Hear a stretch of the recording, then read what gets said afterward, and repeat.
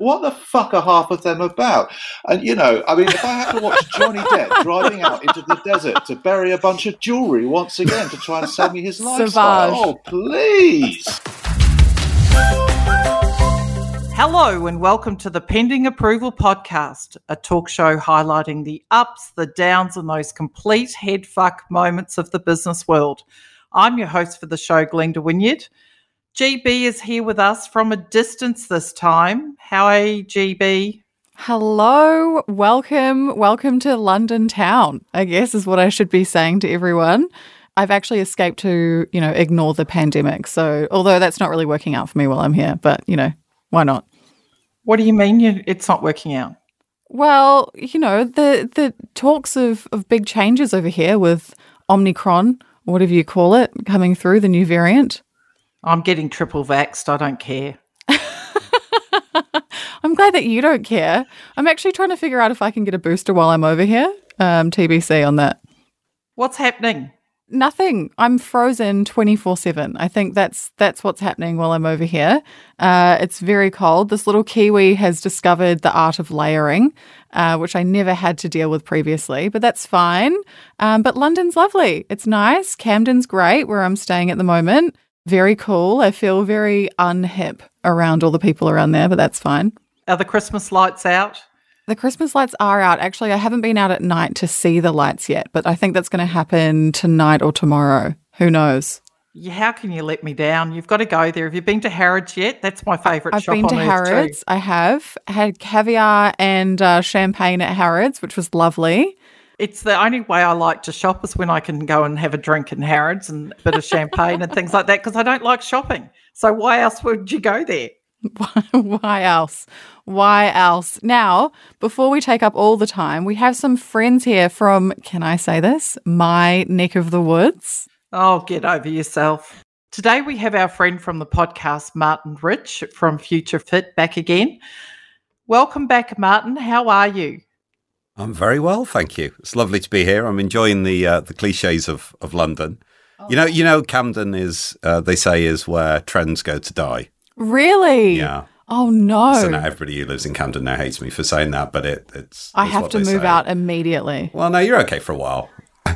I think that's hilarious. You're no longer hip and happening, G. I can't believe you didn't take up the offer to come and do this in my garden. Well, look, listen. I mean, this is snug. I'm loving being in this little studio here. This is kind of cool. It's very hip. Freezing it is out there. Cold, okay, and also I couldn't really bring my podcast stuff with me. I had a limit on my luggage, so I decided on jumpers over podcasting equipment.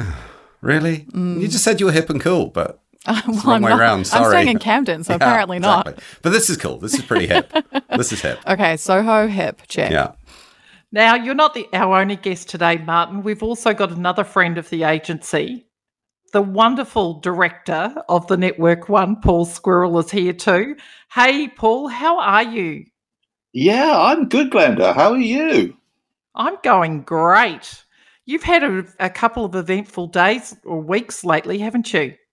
Oh gosh, yes. We stupidly decided we'd try and put on a live event just as the omnivirus decided to kick off, and it was all over the news. So that was a laugh. But of course, the agency world is somewhat resilient. So thankfully, some people turned up, and I didn't have to eat and drink everything myself. But yeah, no, it's been busy, and we had our awards, of course, which you very kindly sat in on and judged, actually. So yeah, no, it's we've been rushing around all over the place. I have to say though, G, you're not the only uncool, hip, trendy person, because I think I have to take that crown according to my children.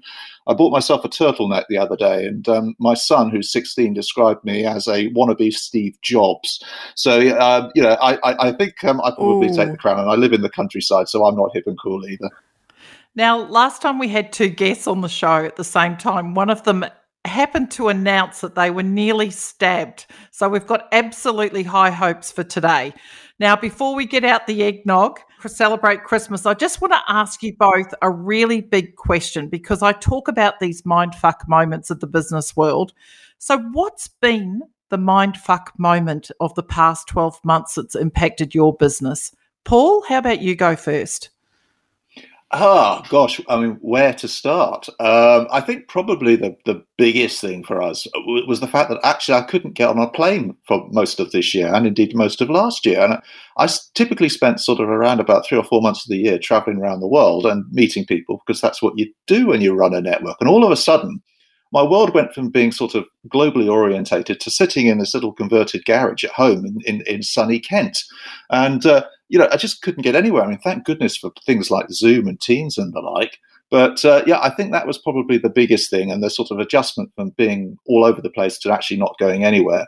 And I think probably the sort of bigger adjustment was for my wife, who was continually moaning previously that I was never here, never around. And now all she does is moan that I am here and I am all around and I don't go anywhere. But there we go.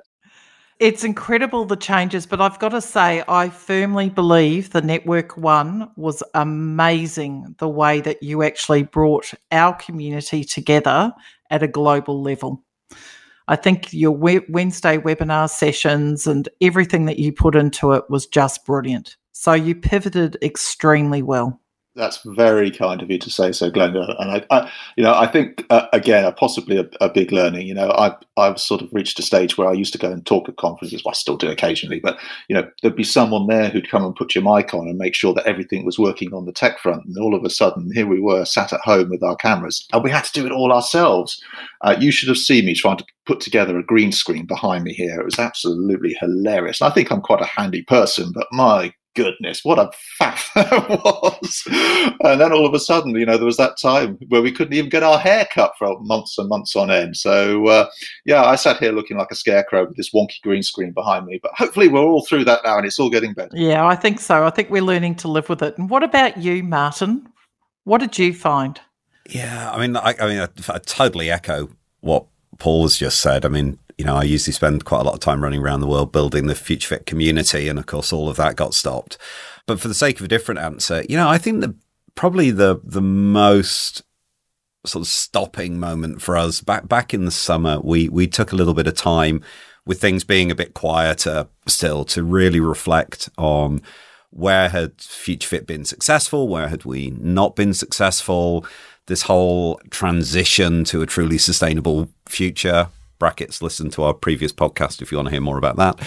Close brackets. The actual plug. Snug the plug in there. Nice. But one of the friends who we spoke to at a very big corporation that you would all know basically turned around and said, look, the problem is every company out there needs FutureFit, but virtually none of them want it. Oh.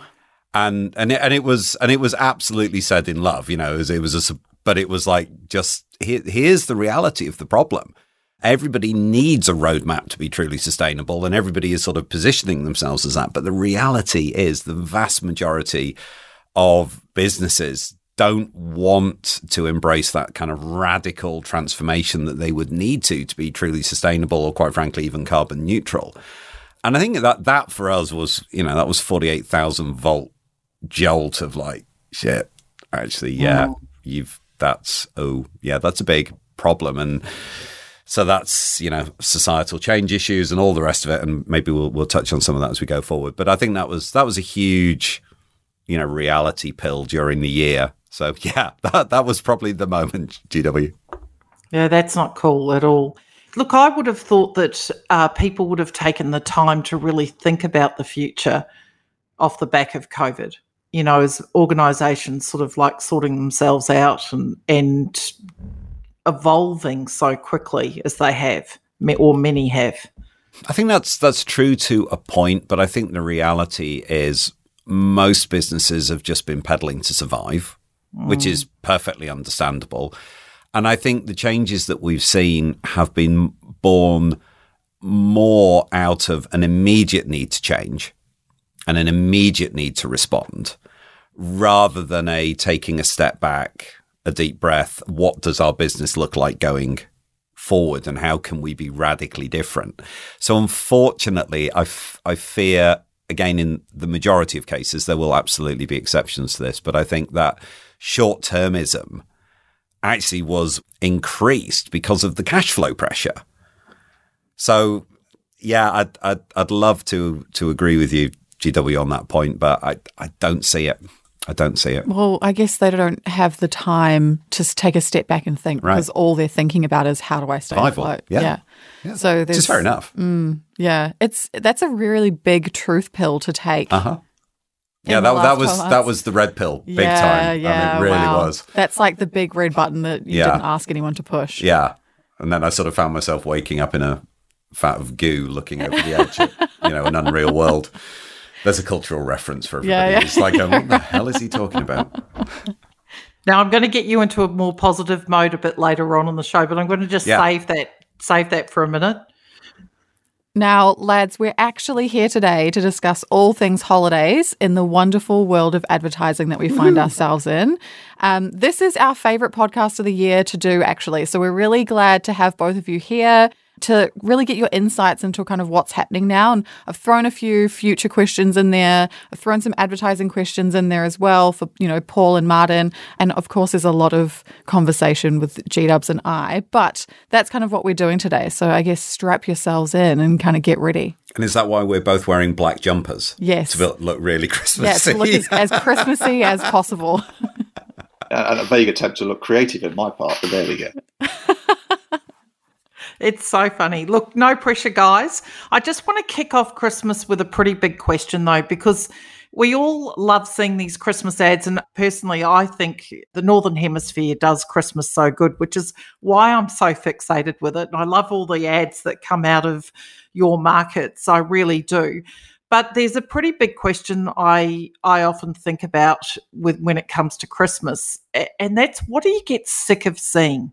What's going on all the time, and you sit there and you go, oh my gosh, I've actually had enough. It's not working anymore. Stop trying to make it fit. Martin, what about you?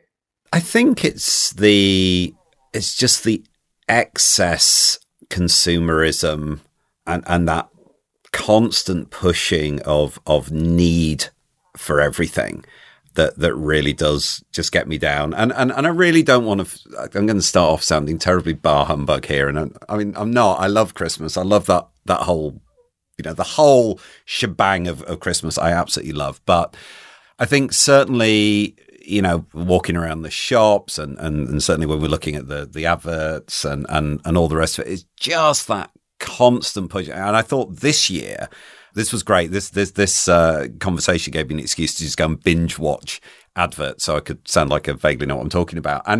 But there was clearly a bounce back from last year. There is so much of a push for you need everything, you need as much as you possibly can, and so many of the adverts are about as many presents as you could possibly get. It's just more and more and more and more and more and more, and it's not healthy from any perspective, environmentally or sustainability wise, but actually just from personal mental health and economics within families, all of it's just this push for need, the push for more, rather than actually really what Christmas is about and the underlying important elements of that. I just feel have just got shoved out. So that's what really sticks in my throat. Well, it's like Dudley from Harry Potter. Last year I got 32 presents. Right. This year I want 33 or whatever the number is, it really is that overconsumption that's, massively. What about you, Paul? I would agree with Martin actually on that. I think there is a massive push for, buy. And, there are ads, particularly the sort of the ones I was watching to prepare for this, ones like the Argos TV commercial, which, it really is about how much can you find in the little laminated catalogue of dreams, as Bill Bailey puts it. But I do have a particular bugbear. And I'm going to probably annoy a lot of the agencies that I work with saying this, but it's perfume ads. Perfume and aftershave ads. I mean, what the fuck are half of them about? And, if I had to watch Johnny Depp driving out into the desert to bury a bunch of jewellery once again to try and sell me his lifestyle. Oh, please. And then the worst thing is when the ad comes back the following year with a redubbed soundtrack and it's been slightly re-edited because they're too cheap to make a new one. Guys, I know you're trying to sell something which is essentially, it is a lifestyle, and how do you sell a smell on a television or in a theatre? But please, that formula is so old and jaded. Come up with something new and different. Anyway, that's my rant. How's that? I love that you said that. What is it? Something like 70% of all their sales occur at Christmas, and it's all GWPs. They're so reliant on Christmas, aren't they? Oh yeah, no, I mean I completely understand why it's there, but as I say, I had to try and explain. My daughter is 14, and I had to try and explain to her what the meaning was behind the whole perfume ad thing and how you're trying to sell this sort of this lifestyle and dream, and you want to smell like Victoria Beckham, and she's like, "Why?" And I'm thinking, yeah, okay, fair enough, you win that one. I mean, I've just question. Thanks for trashing my career of 25, 30 years. It seems everyone is jumping on the "there's nothing stopping us coming together" reunion style ad this year. What are your thoughts on that? Is it low-hanging fruit, or is it a reality that actually we're all facing? You know what? I mean, I guess there's always a question, isn't there? Does advertising reflect society, or does advertising sort of create societal movements? And I guess it's a little bit of both. It is a slightly low-hanging fruit if you're going to be sort of cynical and look at it. But equally, I think that there's an inevitability about it, and given what the sort of the store everybody puts in Christmas and coming together, and what's happened over the last year, and sort of the cancellations at the last minute, I'm not entirely surprised, and you see it at all levels of our society, particularly here in the UK. I mean, we've got Boris the Human Haystack, who's ranting on about not stopping Christmas. I'm not totally surprised that it's been reflected in a lot of the commercials, and I think some have done it a lot better than others.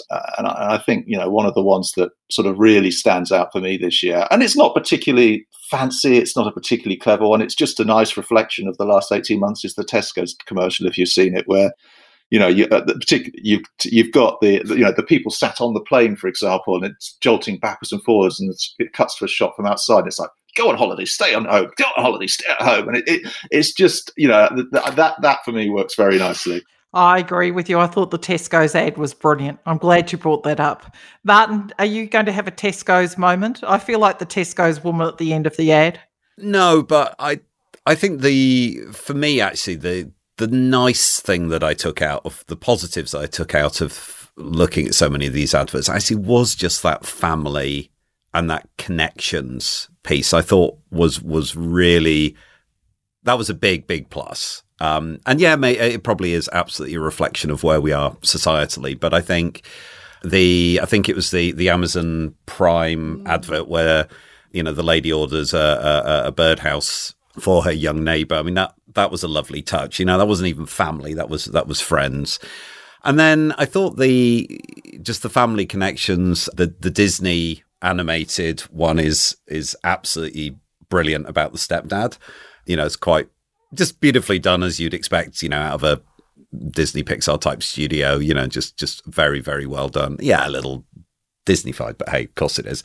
The one that actually really moved me, and I don't think I'm a particularly soppy person, but this one actually genuinely made me cry, was the American Apple ad, where there's a family travels across America to go and visit Granddad. Granddad's lost his wife. And the theme tune playing quietly in the background is actually Pixar's Up.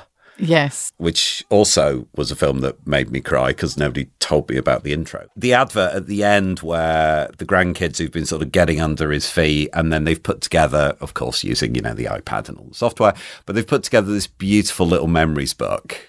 I mean, that was just, that was heart-wrenching. I mean, does that make me want to go out and buy Apple products? Or I don't. This is Paul's world, your world of like, where's the connection? But actually, as a lovely, sweet little story that actually connected. Actually, I think far more with the spirit of Christmas and family and connection and love and all of these things. Without wasn't buy 1,000 iPads. There was just the one that was passing around. I really, that for me resonated far more than people ice skating through the aisles of another supermarket that I won't name. To your point about it connecting or resonating with people to then them purchasing a product, my whole thing about it is if you were that touched by an Apple ad, you're probably more likely to go into an Apple store in 12 months or 6 months' time to buy an iPad than you are to go into a Samsung store to purchase whatever their version of a tablet is. Yeah. So, like I actually think these Christmas ads create that affiliation that you might not necessarily already have, because otherwise you're looking at it going, oh, Paul looks like a Steve Jobs wannabe in his I would take that as a compliment, by the way. If any 16-year-old said to me, you're like Steve Jobs, I'd be like, thank you. Oh, I can assure you, Martin, it was not meant as a compliment. Oh, dear. And what about all the snowmen? Now, listen, when I came here and when I was doing my research for this, I was watching all these different ads and I was told not to expect snow. And listen, I'm a little bit upset, but I'm still expecting snow while I'm here, so it has to happen. I'm really hoping. But it seems like Apple and even Orange, they're all doing this big snowfall, snowmen kind of storyline. What's the go with snowmen this year? Paul, you're going to have to answer that. I have no idea. I mean, it's just a kind of a Christmas trope, isn't it? I think so. I mean, it's kind of this sort of Dickensian idyllic view that we have of Christmas, and I think Aldi do this. I mean, they've got the Aldi commercial I watched. I mean, it's charming. It's a lovely piece of animation, and it's got some really nice little puns in. I mean, you've got sort of like Kevin the carrot doing his sort of fly through, Dickensian story town, and all the rest of it was snow everywhere and Ebenezer banana or whatever it is. But anyhow, I mean, I think it sort of all stems from there, this sort of stylized idyllic view that we have that, on the 25th of December, it's going to hammer down with snow and we're all going to sit around a fire. Is it still relevant in today's world of advertising? I think, like most things in this country, we like to hark back to the past with slightly rose-tinted glasses and think it was great. But I mean, if you flip it to the other side and look at something like JD Sport have done, which really picks up on youth culture, I mean, I kind of applaud that as well. I mean, it's not not my demographic, certainly not my age group. But actually, what it does is say, Christmas doesn't have to all be about snowmen and stuff. It means it's a lot of different things to a lot of different people. And, we don't all live in that type of world. So let's not necessarily, but yeah, will it snow this year? Will we have snowmen? Well, we'll wait and see. It's certainly damn cold where I am today. Can I just say with that, the JD advert, actually, that was one that just made me feel old. I know, I totally get, I am not the demographic, but I spent the entire advert thinking, I don't know who any of you are. I don't know if I maybe should know who some of you are. It's a very cool advert. I quite enjoyed it, but I just spent the entire minute and a half going, no idea what you're saying, what you're doing, who you are, or anything. But yeah, it's kind of a cool advert anyway. Yeah, no, I'm with you, Martin. I had absolutely no idea what half the street slang is about. Absolutely not. But it does make you feel old, but good ad. You need to get ThinkHouse to translate it for you. Oh, that would be an idea, wouldn't it? Yeah. Or I'd ask one of my children. It would be an idea. Yeah, exactly. If you want to get roasted, then go for it, Paul. You mentioned Amazon before, Martin, and I think it's their first solo Christmas campaign that they actually have gone to air with out through Europe, and I've got to applaud them for it as well. And really, I know it's a bit of a tried and true formula. They've got the beautiful song. You've got Nat King Cole's Smile, and it's performed by Joy Crooks. And then you've got that whole tale of togetherness, and they feature that CGI sidekick. Do you think that formula is still a winner? Yeah, I mean, actually, I like the Amazon ad because it's not Amazon being rammed down your throat, and that the actual placement of the product stroke service is actually quite limited in it. I mean, it's a long ad, but yeah, I mean, it's got a charm to it. I mean, in terms of tried and tested formulas, we were lucky enough to have a meeting the other day of one of our workshops with the head of John Lewis, who did all the sort of marketing head of John Lewis, who told us, there is a formula, and the brief rarely changes, especially for somebody like John Lewis, year after year. And obviously, you tweak it a little bit because there's an expectation. That's what it is. And I can see why Amazon has gone down the same route. And as I say, I think it was quite nice. They could quite easily have made something which was very much about here's the latest big blockbuster, bang in your face type stuff. But actually, no, it was much more charming than that, and a great deal more watchable. Just while you mentioned John Lewis, have they changed marketers lately, or has there been a big significant shift in their organisation? Because I just didn't feel they nailed the Christmas ad like they do normally every year. I'm going to add to that, GW, because my favourite ad of all time is the Elton John Christmas ad. And that John Lewis piece was so moving, and every time I watch it, I cry. And I would like to. I am a sappy person, so I'll take that. But it was so powerful and so iconic, and you know, I feel like when advertisers get into this space where they have these iconic ads, that expectation is massive, right? Like, that's Elton John, and he's there showing his life story. And when you don't get that, it feels like a loss. But I don't know that it was a loss this year. It might just not have been as powerful as it has been previously. Yeah, no, I know that. I mean, there have been changes at John Lewis, which are quite widely publicised, but the ads are still made by DDB, Adam and Eve. And as I say, I mean, when Craig Inglis was talking to us the other day, I mean, you know, internally, all of those really cool ads that we remember from years gone by that they did, I mean, they were given pretty much free rein, but obviously have to take responsibility for it to produce this stuff. But you know, you raise the bar and you raise the bar, and let's give them credit where credit's due. I mean, they set a formula that others now follow and have done for about a decade. It's quite hard to top. And I think this year's Christmas offering, if it were the first time you'd seen it, it was a standalone. There was no prehistory to what had happened before. You think, okay, yeah, no, I get that, but it doesn't quite have. I understand what you're saying. It doesn't quite get you. You know, I'm an emotionally repressed Englishman, and I would agree with you on the Elton John life story for certainly. You know, it's wow, okay, that really got you in the stomach. But this year's one, good ad, but slightly misses the mark, I think. Martin, I'm just going to go back to Amazon, because one of my bugbears with home delivery and particularly online shopping now is the packaging. So I look at someone like Amazon, for instance, and I don't want to pick on them because it's all online shopping really is in there, and I just can't believe the volume of boxes or paper and plastic that actually surrounds one tiny little item. And I live with an adult daughter who's 26, and basically the amount of stuff that comes in these packages is just incredible. So how are they rationalising that online shopping trend and the impact that the packaging, particularly around this time of the year, must be having on the environment? I'm not sure a lot of them are rationalising it, unfortunately. And of course, the ridiculously large boxes with a very small thing inside it. You know, we can probably lay the blame for that at the feet of the consultants who calculated that a few boxes of a given size tessellated together nicely in the back of trucks or airplanes or wherever. And, you know, that's how you get the most efficient A to B, which is probably, you know, still true, but very wasteful. You know, I think they're trying to make some steps in the right direction. You know, at least cardboard generally is recyclable. A lot of them now are moving to recyclable tapes as well. So, you know, less sort of sellotape and more of these sort of cellulose-based recyclable tapes. That all helps. Brown paper instead of plastic, you know, scrumpled up inside the boxes, which again is recyclable. So, you know, those are some efforts.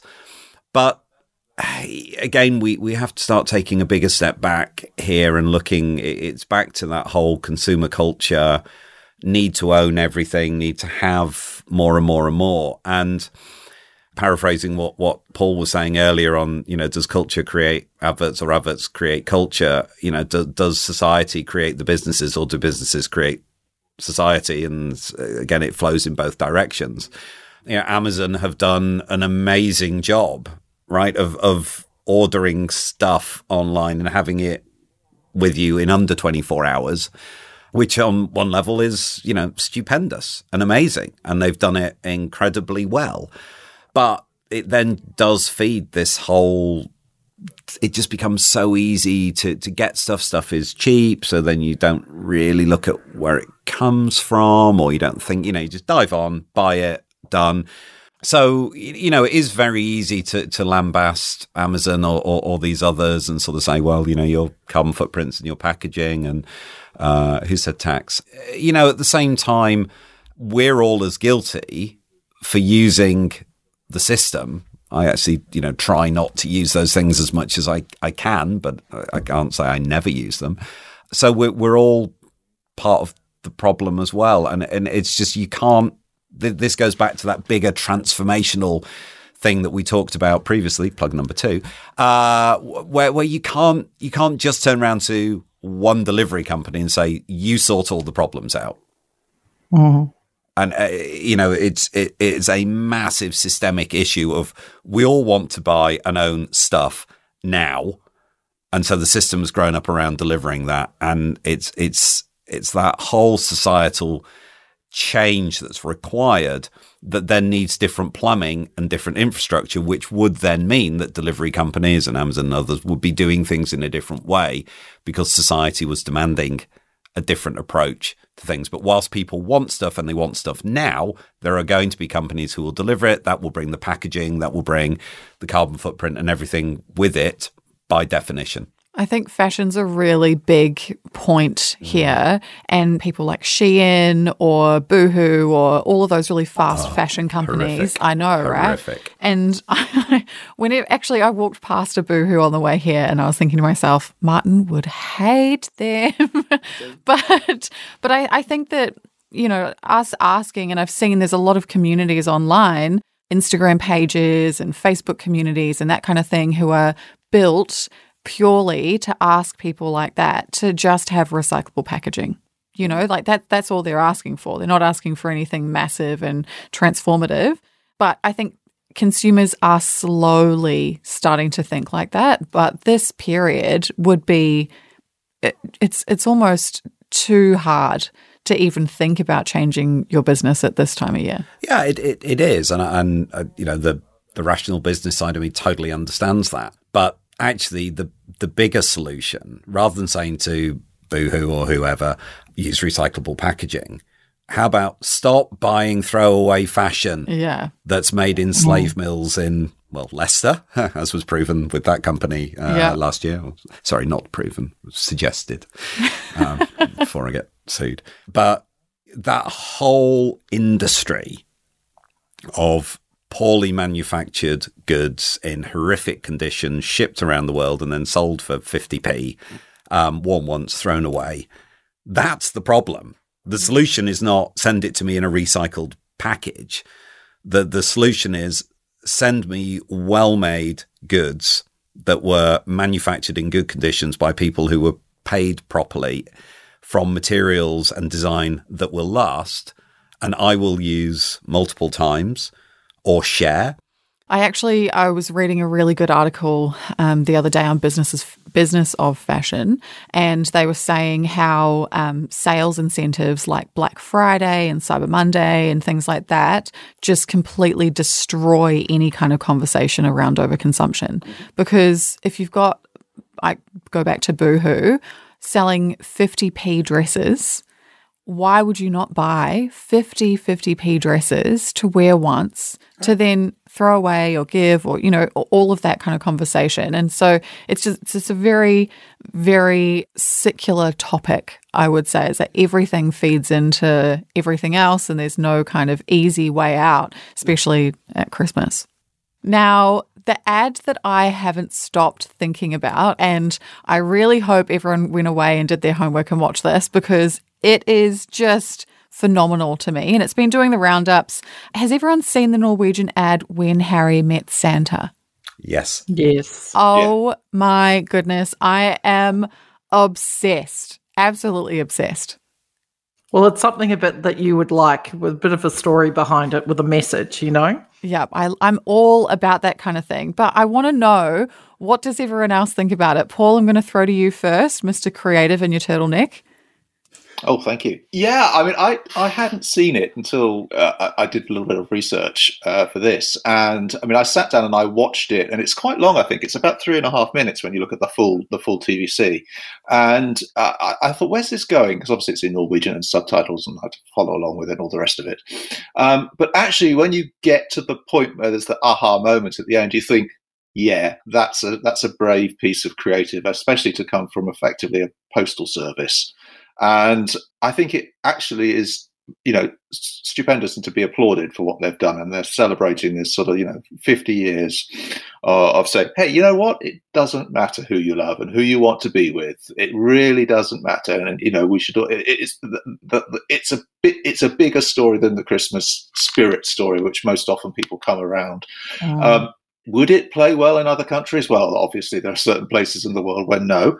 Would it work in the UK? Yeah, I think it would. Obviously, as a rework, I mean, it's a super piece of creative. It really is, and I think we'll probably be seeing that.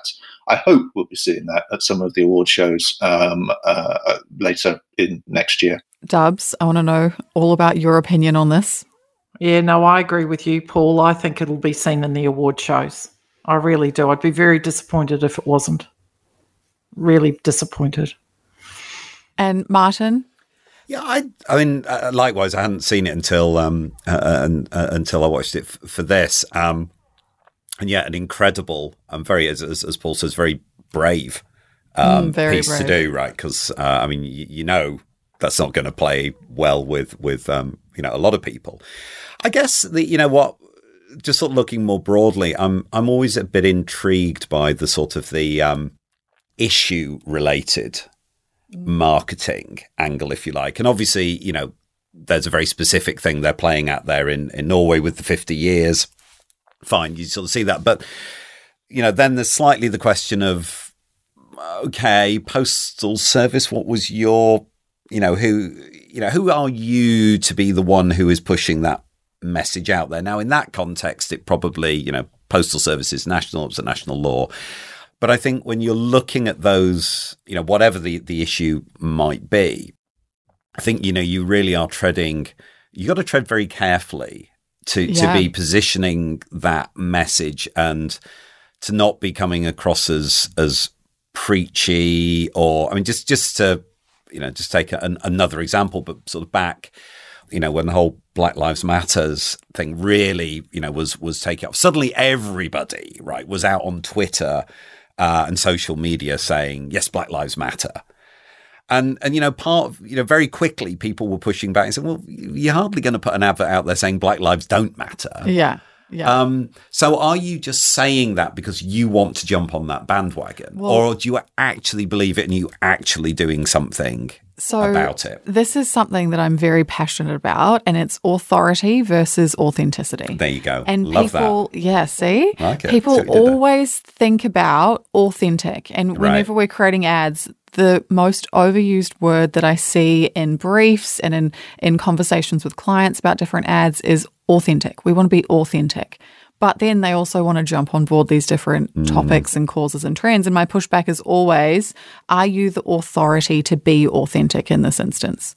And so for something like Black Lives Matter or Mardi Gras is something that really gets me going every year is, the likes of Smirnoff jumping on board and being very much, we'll rainbow flag our logo and we'll do all those sorts of things. Are you really authentically able to do that? Like, what's your hiring policy?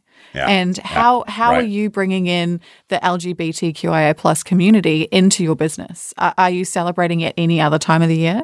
Do you have specific incentives for these audiences or these people coming into your business? And is there a portion of your profits? Like, what's actually going on behind Or is it just a flag on your logo? Exactly. Once a month? Exactly. Yeah. I'm sure Dubs is over me talking about this because we have this conversation all the time, but it's something that I could very easily talk for another hour and a half about. I do have to just say that I did think the Norwegian, I don't know why, but the Norwegian ad felt authentic. I don't know, I just don't know whether they have the authority, but watching it kind of felt authentic. I think it was the story that made it feel authentic because it went through the years. And the emotions of the guy. And yeah. And I thought it was really well done. Martin, last time we talked about obviously climate change and sustainability and things like that. Is there any cause-based marketing that you've seen out there that you feel's been truly authentic and that the organisation's actually got the authority to talk through? Putting you on the spot here. Putting me on the spot there. Gosh, because this is now going to show up the fact that I don't normally watch adverts other than the research I did for this. So, not at Christmas that I've seen. And in fact, actually, I thought, interestingly, there was nothing in looking at all of the ads that I just watched around for this. I think I once caught something talking very briefly about sustainability, and it was gone. And absolutely nothing else in there was talking about climate change or any issue of sustainability whatsoever. More generally, nothing is particularly leaping to mind as something that was like, oh yeah, that really gets it. But and I think actually it's straight back to your point that it's sustainability has kind of become like the pride flag during Mardi Gras. It's like, we haven't really got anything else to talk about at the moment, so suddenly we'll talk about pandas and we'll talk about climate change and we'll talk about recycled cardboard boxes. But that is the perfect point, is that this is not the time of year that you talk about this stuff. This is the time of year where people want to be around family. They want to be around, like their friends. They want to hear about the snow and they want to see snowmen. Right. It's not that time of year where brands see snowmen here anymore because the climate's changing. So, Paul, I'm going to go off topic a little bit here and move away from Christmas. Obviously, we've just had the award show for the Indies. And we had Best in Show, and that was a cause-based advertisement that actually won, and from Estonia. And that was the most amazing. It had a huge outcome. I really, really was so delighted that it got Best in Show. Do you want to talk a little bit about that? Because it's a brilliant campaign. Yeah, no, I'm glad you brought this up, Glenda, because I did want to talk about this anyway. But I mean, you have to be careful because obviously this is a sort of Christmas-related podcast, and this is not a Christmassy story. But nevertheless, I think this is an example of how communications in general, when it's done well, can actually have a positive impact, and it can actually change and save lives. So the story was that in Estonia, until very recently, the legal age of sexual consent was 14. And pretty much anywhere else in the world, that would be considered child abuse. So the agency in question, agency called Optimis, based in Tallinn, set about with the view with the Estonian government to change the law effectively, to raise the age of legal consent to 16. And they produced a piece which, when first viewed, you thought was a real story. And it was about an old guy who was dating a 14-year-old girl, and the line was along the lines of, her parents can't stop us, the police can't stop us, society can't stop us. And this went viral across Estonia. It was on the news shows and blah, blah, blah, blah. And eventually, obviously, they revealed that this was this was effectively a piece of fake news. And I know, because I sort of sat in on the jury deliberations over this, and there's a lot of questions about, should in this day and age one use fake news to in this way, given everything that we went through with Trump, etc., and on Facebook.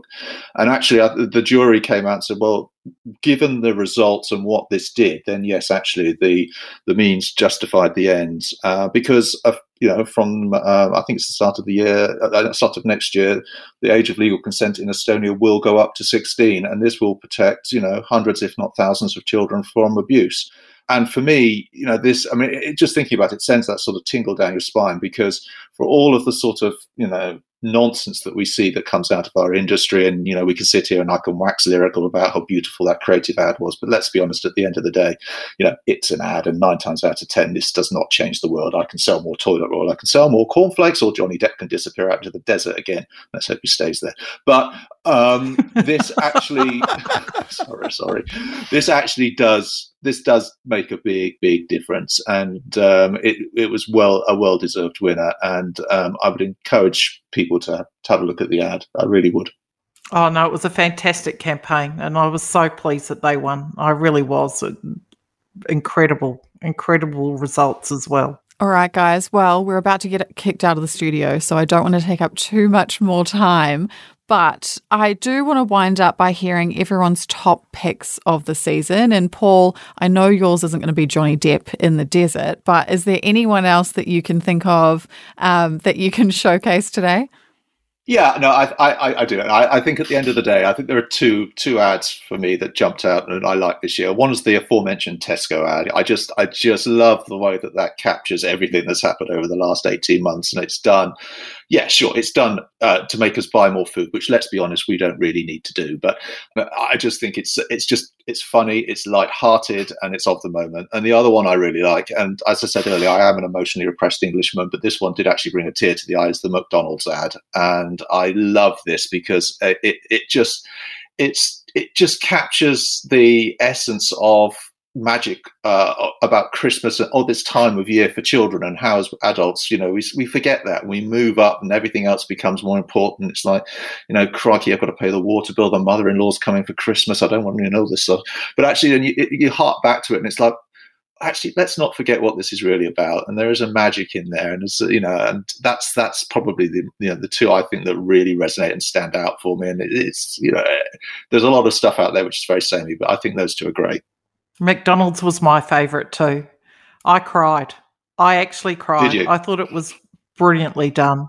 Yes, I absolutely thought it was amazing. It's not hard to make you cry with these ads, all right? Look, I cried when everyone returned to the office. So December 1, our team, anyone that was vaccinated could come into the office, and I cried. It was a very emotional time. And to your point, I love Tesco's too for the same reason. It's like nothing is going to break the spirit of this Christmas. You know what I mean? And I'm going to get there and I'm going to get it done, and just come hell or high water, it's going to happen. And I thought the McDonald's campaign, for a McDonald's ad, they didn't actually want to sell a burger and fries. You know what I mean? It was that emotion. And I thought that was brilliant. It wasn't about, it was to your point before, G, doesn't matter if it's in 12 months' time, I'll go and eat the cardboard burger, because it was just so emotional. And I just thought it was great. What about you, Martin? There's got to be something there. Yeah, I mean, all of those, I think I've already given away for me, just the Apple one just wiped everything else off the board. I just loved it, and just that sort of just breaking through the three generations, and the kids just doing something amazing. I think, and the other one that actually I did, if I can throw another one in there, and GB, you're gonna have to remind me because which one this was, but where the kid wants the bigger present. Oh. Okay, this is The Biggest Gift by Telecom. That's it. Yeah. That ad. That's in my top picks too. Okay. Go for it. No, I'm just saying that ad is so stunningly great. And I was thinking to myself before, the whole time I was watching it, all I could think of was, this little kid is the biggest shit I have ever seen. It's beautiful misdirection, isn't it? All the way through. The whole time. The first time I was watching it, I was like, what is this? Why would they want to promote this little shit? And then I got to the end and I was like, oh, okay, fine. I accept it. I get it. I get the ad. I get the direction. I'm happy with it. Yeah. But no, amazing. Definitely. I did like that. So good.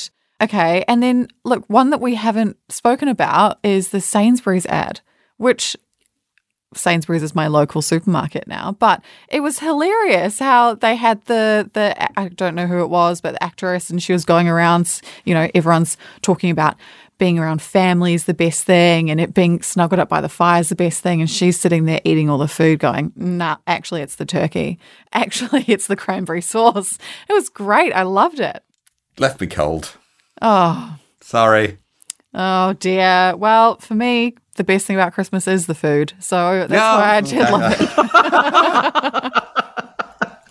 Well, that's all we've got time for today. I'm so sorry. We've got both audio guys about to kick us out of the studios now. Thanks so much for all coming along today. And we just wish you all both of you have a fantastic Christmas. And to you. Merry Christmas to everyone who's listening. Thanks so much for having us back. Thank you for tuning in. No matter where you are, keep safe, be happy, and don't sweat the small stuff. See you again next year.